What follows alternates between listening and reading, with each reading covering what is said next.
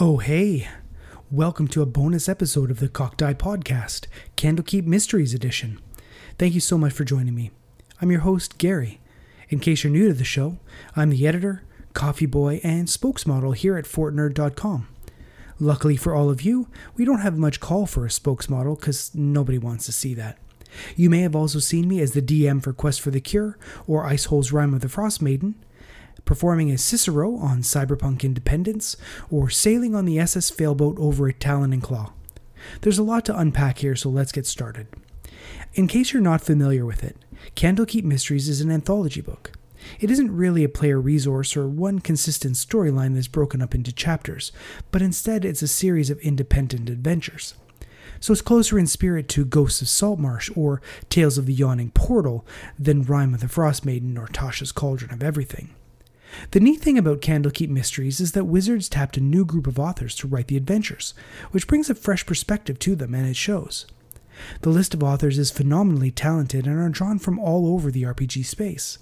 Kelly Lynn D'Angelo from Girls Guts Glory, Mark Sherlock Holmes, Jennifer Kretschmer, who plays Lindra on D&D Beyond, and now Heroes of the Plains, Daniel Kwan from the Asian Represents podcast, and so many more. Of course, the Wizard staff isn't absent. Chris Perkins contributed, as did Chris Lindsay and Bill Benham. The book opens with a relatively comprehensive review of Candlekeep, the Grand Library of the Sword Coast, which has set aflight a league of adventures. Candlekeep is famous for its rules of entry. No one may enter the Citadel unless they bring a work of writing not already housed within its collection, a challenging task for many as the collection is legendary for its enormous size, though clever adventurers can seek out unique works without too much effort.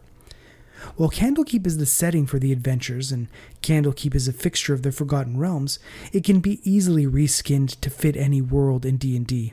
It could be at home at the Great Library of Escandrea and Ket in Greyhawk, or at some windblown citadel in Darksun. For sure, the lore surrounding Candlekeep can be tweaked to fit your world. One of the greatest secrets of Candlekeep is Miriam the Sentinel Worm, a spectral dragon that guards Candlekeep's Undercroft.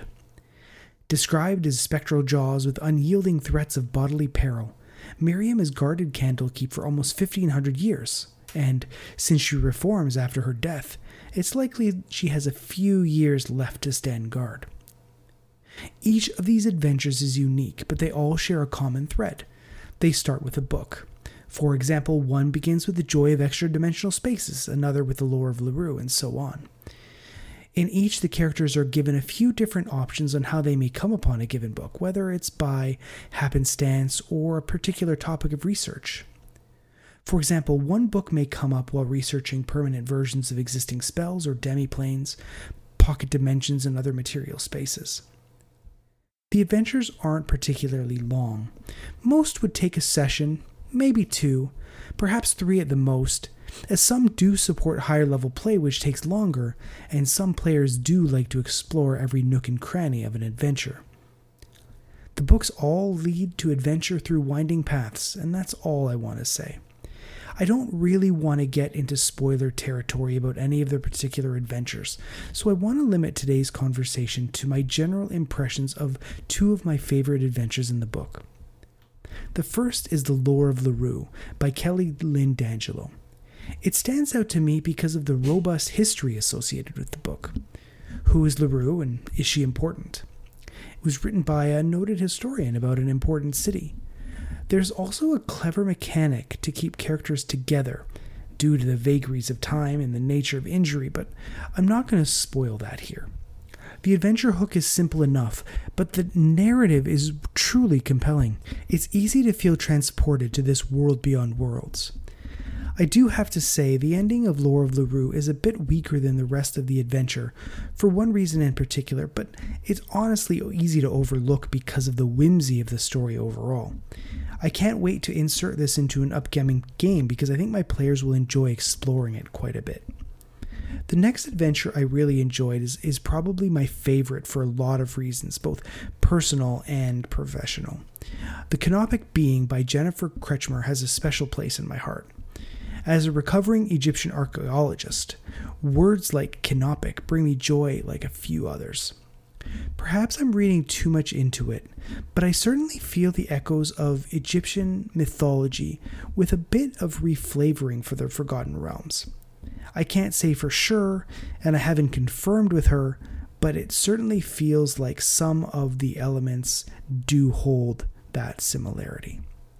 There are a lot of things of this adventure that I really like. They're unique, and I haven't seen anything quite like them. From top to bottom, the adventure is well flavored, thematic, and fun. It feels like there was a lot of care that was included in many of its elements. Now, the writer took some online flack for including elements like ramps and elevators, but the inclusion was effortless here and it didn't feel out of place, particularly for some of the things that I really enjoyed. While I've singled out these two adventures in particular, I did enjoy the book overall. Two other adventures that I quite enjoyed were the Book of Cylinders by Graham Barber and the Book of Inner Alchemy by Daniel Kwan. They both stood out as enjoyable to me, but since I wanted to keep this overview of Candlekeep Mysteries to a crisp 7.5 minutes, I didn't quite have the time. Daniel Kwan's adventure in particular feels very much aligned with his work in the tabletop space, bringing truer and more representative and respectful integration of Asian themes into tabletop RPGs. I didn't realize quite how offensive previous editions were to people of Asian origin, until I started reading some of his work and listening to an episode of his podcast. Now, overall, much like the introduction of Candlekeep, these adventures could easily be reflavored and find a home in any campaign setting, official, homebrew, or otherwise. After all, what's a D&D campaign without at least one magical book? I think if you're a dungeon master, you're going to find Candlekeep Mysteries a very useful tool. You can purposefully include one or more of these into a campaign you're running, or you can pull this book off the shelf on game night when you didn't prep. Anything goes. If you're a player only, you may find this book of limited use. Though I will say, as I've said previously, the alternate art cover is far and away my favorite of those produced so far. I would strongly encourage you to head out to your local friendly game shop to check it out. I hope you enjoyed my quick overview of Candlekeep Mysteries. I'm your host, Gary, bidding you farewell, and remember, if the die is cocked, it doesn't count.